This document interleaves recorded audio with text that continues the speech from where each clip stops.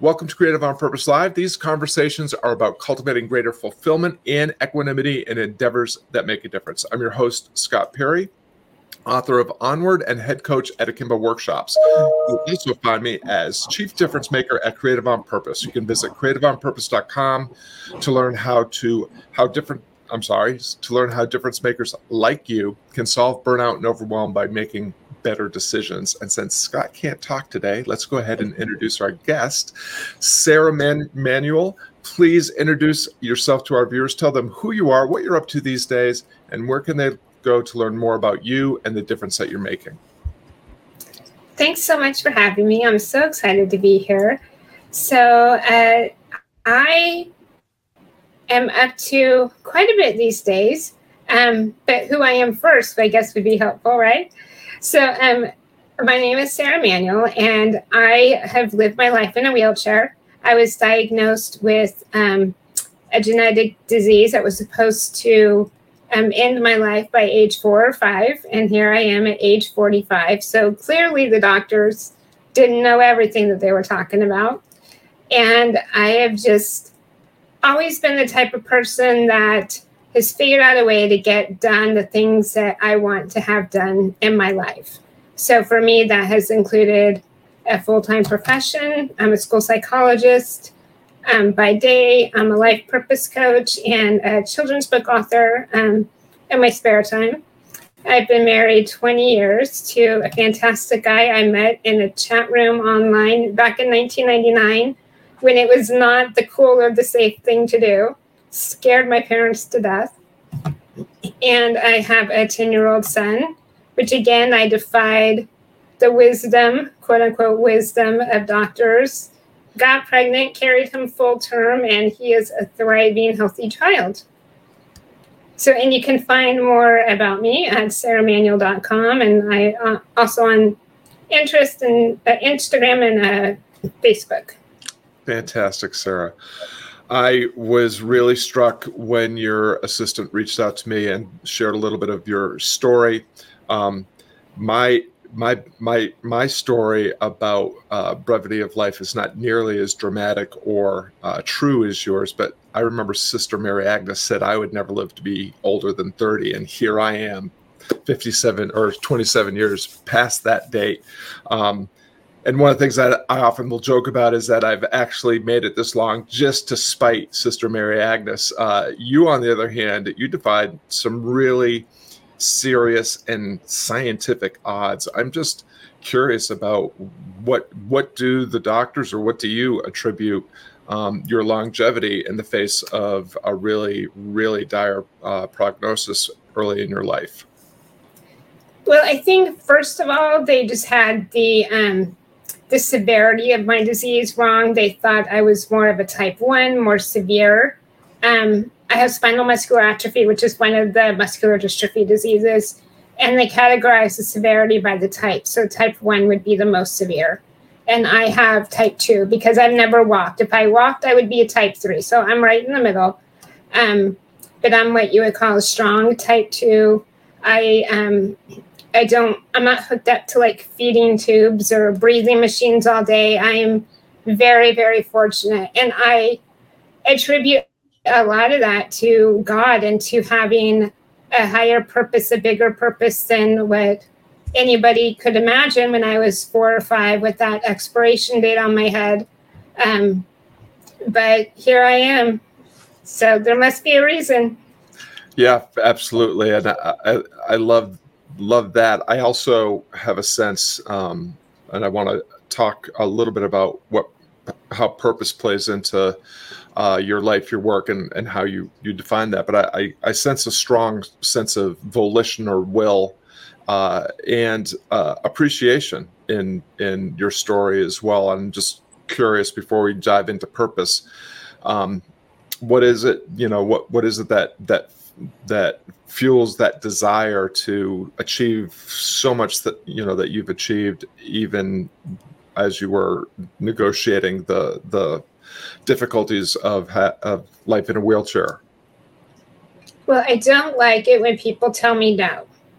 So you call it will. my parents and my husband would call it stubbornness, and I would tend to agree.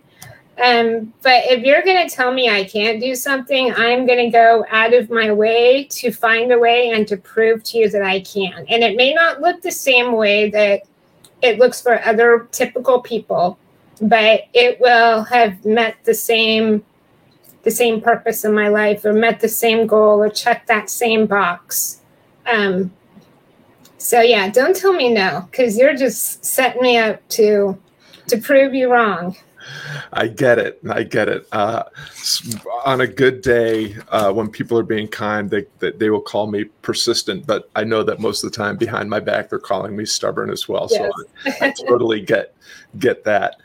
You mentioned purpose, and as a brand that's called Creative on Purpose, obviously purpose is a subject near and dear to our hearts here. And I'm just curious, when you use that word, how do you define that term, and where for you have you found or cultivated purpose in the work that you're doing? For me, purpose is living my life the way that God intended. It is, I'm not like the type of YOLO type, short-term type of thinking type of person. I see a goal and I will do what I have to do to take those baby steps to make sure that I can achieve that goal. Or if I can't, maybe I realize on the way that maybe it's not quite right. Maybe I wanted it for reasons that were other than what's true to my purpose, and maybe I'll alter it or what have you. But I think there's a lot of self-awareness in purpose also.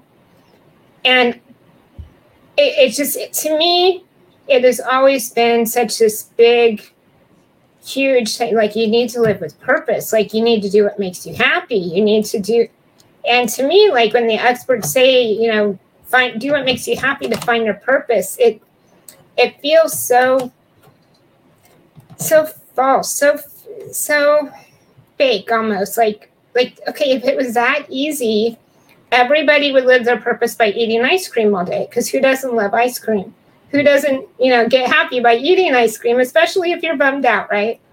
But so for me, it's more of finding joy and living life with joy and realizing why you're here. Because I tried the whole happiness path, and that led me down lots of roads that weren't fruitful. But when I stopped looking for happiness and started looking for fulfillment and joy, that's when I hit pay dirt. I love that. Thank you so much for sharing that. I wanted to just give a quick shout out to my friend Phil, who is tuning in and giving you a quick amen. I think he was both speaking to your spiritual practice, but also what your comments on living your purpose. And you brought up two words that are also words that we've been discussing here at Creative on Purpose quite a bit, which is joy and how it is different from happiness. And I got a sense that you do distinguish that there's a little bit of a difference between those two. Absolutely. To me, happiness is more like a reaction to your circumstances. If my husband brings me flowers, it makes me happy. But then if, something happens in, the house, something goes wrong, the happiness is gone because it's so fleeting. It's a reaction to your circumstance. Whereas joy, you feel it in every moment, the good moments, the rough moments, the moments that you wish were different. You still have that underlying feeling of joy. And I used to think it was just this myth. It's like, well, I didn't get it. And then when I got it, I got it. And so now I find myself on that same quest for the sense of peace. Because I've always been that achiever, been trying to meet those goals, been trying to prove people wrong.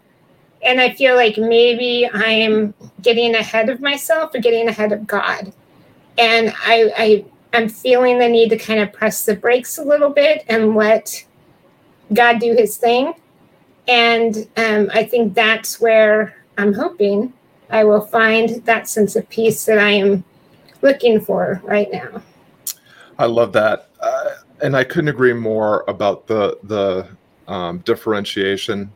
I mean, happiness is a natural emotion that we experience when things go our way, or when we have a surprising and delightful experience, and we should be allow ourselves to experience happiness. The problem, as I see it, is if we cling to the desire to have happiness all the time. I mean, happiness is usually very short-lived, and it can't be sustained for a long time. Joy, on the other hand, which I heard you alluding to, is something that we can nurture and cultivate and sustain even as we face the inevitable challenges and adversities of life, and weave our way through all the uncertainties. We can experience this joy. And you mentioned gratitude, and I think gratitude is a really important element of living joyfully, choosing to live joyfully. And I love what you said. I think we talk at Creative on Purpose, and a lot of our work, we talk about equanimity. Like, you can experience a sense of calm and a sense of, kind of an even hum, even as you're negotiating all the challenges, both the victories and the vicissitudes of your day. So really, really appreciate those distinctions. I wanted to weave in also, Sarah, a little bit of your creative work, because when I was looking at your site, I saw what looked like a really delightful children's book, but I also know that you express your creativity in your relationships through your coaching practice. I wonder if you would just unpack a little bit more about what creative endeavors that you're engaged in right now. Yeah, well, my children's book is called Differences Are Dynamite. And so the way I found my purpose is when I stopped denying who I was. So let me delve into that a little bit further. I grew up in a really small town, and I was there were 35 people in my high school class, small, really less than 1,000 people. So I was, of course, the only one my age in a wheelchair. So I grew up not seeing other people in wheelchairs or any sort of disability. So when we would go to the city, because that's what country folk call the big cities, when we would go to the city, I would, see other people with disabilities, and it would make me feel really uncomfortable, because it was like holding up a mirror to myself, and I couldn't deny my reality. Whereas at home, because I was the only one, I could do, probably make myself believe more than anyone else that I was just like everyone else, that there was no difference. And that's a healthy attitude to some degree. But when it gets to the point where it got for me to be a state of denial, that part isn't healthy. Like, I would call and make restaurant reservations, and my parents would ask, well, is it wheelchair accessible? I'm like, I don't know. Why would I ask that? So I'd have to call back. And so I was denying that part of myself that was so purposely created for me. And when I stopped denying it, that's when my whole world of purpose opened up. And I think everybody, and not just people with disabilities, but I think everybody has parts of themselves that they deny because they don't fit in with society or with their family or with their friend group. So they downplay that part of themselves, or they completely pretend it's not there. But I really think that when we can acknowledge and celebrate that part of ourselves, rather than, pretending that it doesn't exist, that's where our purpose comes in, because we were given that difference for a reason. So that's what the book is about. It's about animal friends who celebrate each other's differences rather than being embarrassed or ashamed about them, and how to celebrate them. So, yeah. Yeah, no, it's really, really profound. What I'm hearing is that there was a moment where you were able to cultivate some acceptance for your situation, and and acceptance is different than settling for, or that acknowledgement is what allowed you to then start to leverage the difference and to celebrate it and to use it, apply it purposefully towards the writing of your book and to just your daily pursuits. Is that a fair read? Absolutely. And I remember a conversation with one of my friends, because when I was growing up, like I remember like when I was really, really little, I remember that my parents took me to some healing services, and for them it didn't work because I didn't start walking. But looking back now, it's like, who's to say it didn't work? Look at how strong and healthy I am despite my disease at this point. And my friend told me, you know, the healings didn't work because you weren't a mistake. And I'm sure I'd heard that message before over the years, but when she said it in that moment, it resonated with me. And it's like, okay, being in a wheelchair and having this disease, yeah, it may not be the greatest thing, but it wasn't a mistake. Mm-hmm. There is a reason for me to be in the situation I am in, and I'm going to find out what it is and use that as my purpose. I love that. Thank you very much for leaning into that a little bit more and sharing that, Sarah. I'm curious too a little bit, if you don't mind. I'm, you know, as a coach myself and as someone that advocates coaching and celebrates the diversity of coaching out there, would you mind sharing a little bit about your coaching practice and you know how it looks in practice? Yeah, so I help people go through that process themselves of what are they denying about themselves? What do they wish wasn't that way about them? And helping them to take that and kind of flip it on its head and say, okay, instead of being ashamed of this, how can I celebrate it? How can I embrace it and make it part of my life story rather than like a footnote? Because if you're given that difference, it should be part of your life story. It should be something that you embrace, that you really use to cultivate your life and kind of design your life around it rather than designing your life around avoiding it. I love that. What I'm hearing is that you help people frame obstacles and challenges as opportunities and find the possibility. And I think that's really, really powerful. One of the things that we have discussed quite a bit in our community is, although we are deeply saddened by the amount of suffering that has happened as a result of COVID, and sad even more so because much of it probably could have been avoided had we approached it differently. The pandemic has provided us a reminder, a powerful reminder, I think, that number one, we had been taking far too much for granted, and we had a great deal of abundance that we weren't as grateful for as we probably should have been.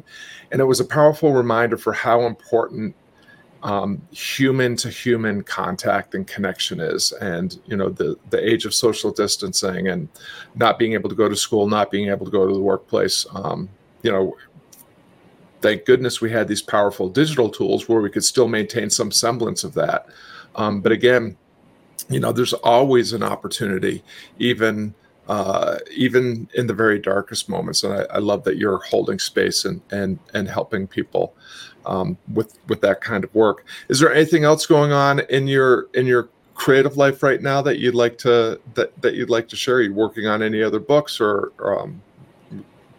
also? Yeah, I have some more children's books in the works that I'm thinking about. I'm also thinking about writing a book for adults that kind of explains or kind of talks about my life story and how to use the process I went through to help other people find their purpose more creatively.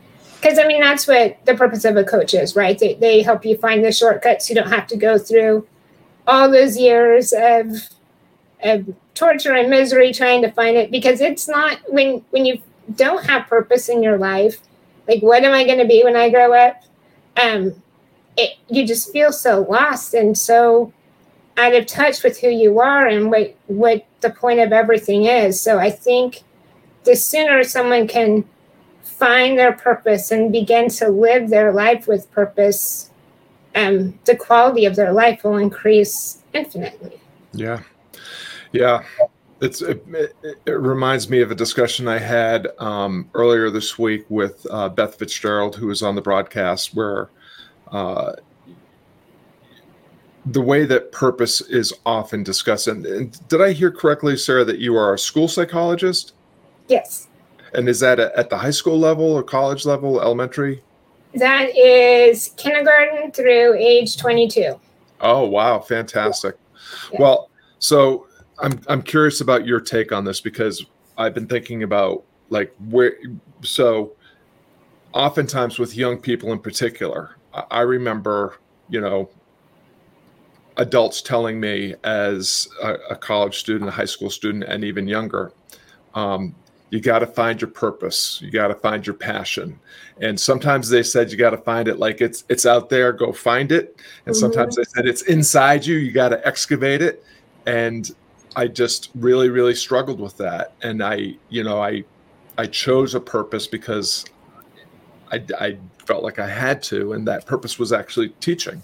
And I was a school teacher for the first several years out of college, and then found that my true purpose was in music making and performing. And then later in life, in the last 5 years, found it in coaching.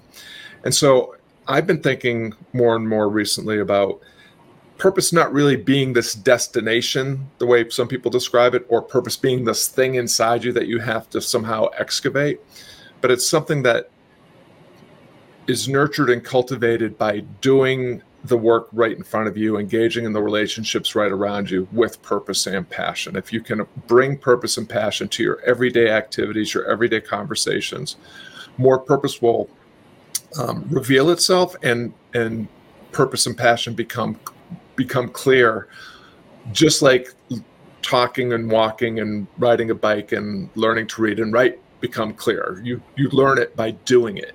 Right. Curious about your take on that, and I'm guessing that in your work as a school psychologist, that purpose, helping young people wrestle with purpose-driven living, but also finding their purpose and living their purpose through work and in their relationships. Any thoughts on how we can do a better job helping young people live, work, and engage with purpose, on purpose, for a purpose, with and for others? Yeah, well, I think you had a similar experience as I did, because and looking back now and it's almost like the school set kids up for failure, because first of all, they tell you your path in life needs to be your purpose. Like your career and your purpose need to be intertwined. So you're telling an 18-year-old whose brain is not done developing even, go figure out what you're going to do for the rest of your life. And in the meantime, we're going to just, charge you tons and tons and tons of money while you figure it out, while you go to college. And it's crazy. And I went through that. Like, I went to college and I was studying interior design because I always shared a room with my brother. So like going and getting an apartment was the first time I got to decorate a house. So it's like, oh, this is fun. I'm going to do this for my job. And then I got into it and it was fun, but it's like, okay, that's not what I'm supposed to do. So then I decided to double major in journalism because I was always good at writing. But then again, it's like, okay, what am I going to do? I don't want to be a journalist. Like, I don't want to work for a newspaper. That's not what I want to do. So then I went to law school. And I was there for a semester and a half. And I met my husband just before I started. And there was a point one day where a professor basically talked about the amount of hours that you had to work to make partner. And like we've already talked about, if I'm going to do something, I do it like full force. And so I was going to be a partner. I was going to be the youngest partner they ever had. And so it's like, okay, I could have a life or I could be a lawyer. So then I decided, okay, this isn't for me. And it took me so many years to figure it out. And in the meantime, I felt like such a loser. Like, who doesn't know what they want to do for their life? Look at all my friends. They got their degrees, they're working, they're doing their thing. Why can't I do the same thing? So I really feel like those expectations set us up for failure. And if instead we can just embrace the life journey, and like you said, set up purposeful experiences that will help us to kind of figure it out maybe earlier, just take the pressure off. Because I don't necessarily think that your job has to be your purpose. Mm-hmm. Like I feel there are other outlets in life where you can live your purpose without, like, you don't have to like quit your job today and go, you know, become a nun of that. You know, it's not all or nothing. And I think sometimes our society says it is, and I disagree with that. That is brilliant. I couldn't agree more. We're coming to the end of our time here, Sarah, and the last question I always ask, and I want to first articulate that you have already shared a bunch of insight and inspiration for people like us that tune into shows like this that want to either aspire to develop and deliver the difference only they can make, or want to advance in the difference that they're already making. And if there was just one final tip or piece of information or inspiration that you would have for someone who, like you, wants to define, develop, and deliver the difference only they could make, what would that be? It would be that your circumstances don't have to dictate your reality. For me, my circumstances could have very well dictated that I was going to live with my parents forever. There wasn't anybody out there who would love me, because who would love someone that they would have to help take care of? That, you know, I could have listened to what the doctors and the professionals were saying about not taking a risk in getting pregnant. I could, you know, my life could look very different if I let my circumstances dictate my reality. And I think we need to step outside of it and maybe look from an outsider's perspective and always ask, well, okay, what can I do? Where can I start? What's my entry point, and go from there? And because that's going to be different for everyone. And if it looks different than what is typical or what society expects, that's okay. If you're finding fulfillment and joy and purpose. Fantastic. Thank you so much for that, Sarah. And thank you, everyone, for tuning in. Sarah and I really appreciate the gift of your time and attention. And we hope that today's broadcast motivates you to lean into an endeavor that matters with greater curiosity and courage. You can learn more about Sarah and the difference that she's making over here at sarahmanuel.com. And of course, it's always fantastic to see you at creativeonpurpose.com. Now, please take the insight and inspiration from this conversation and fly higher in the difference only you can make. Sarah Manuel, thank you so much for the gift of your time and attention and all the insight and inspiration you provided with us today. Thanks so much for having me. I had a great time. I love talking about purpose. Thanks.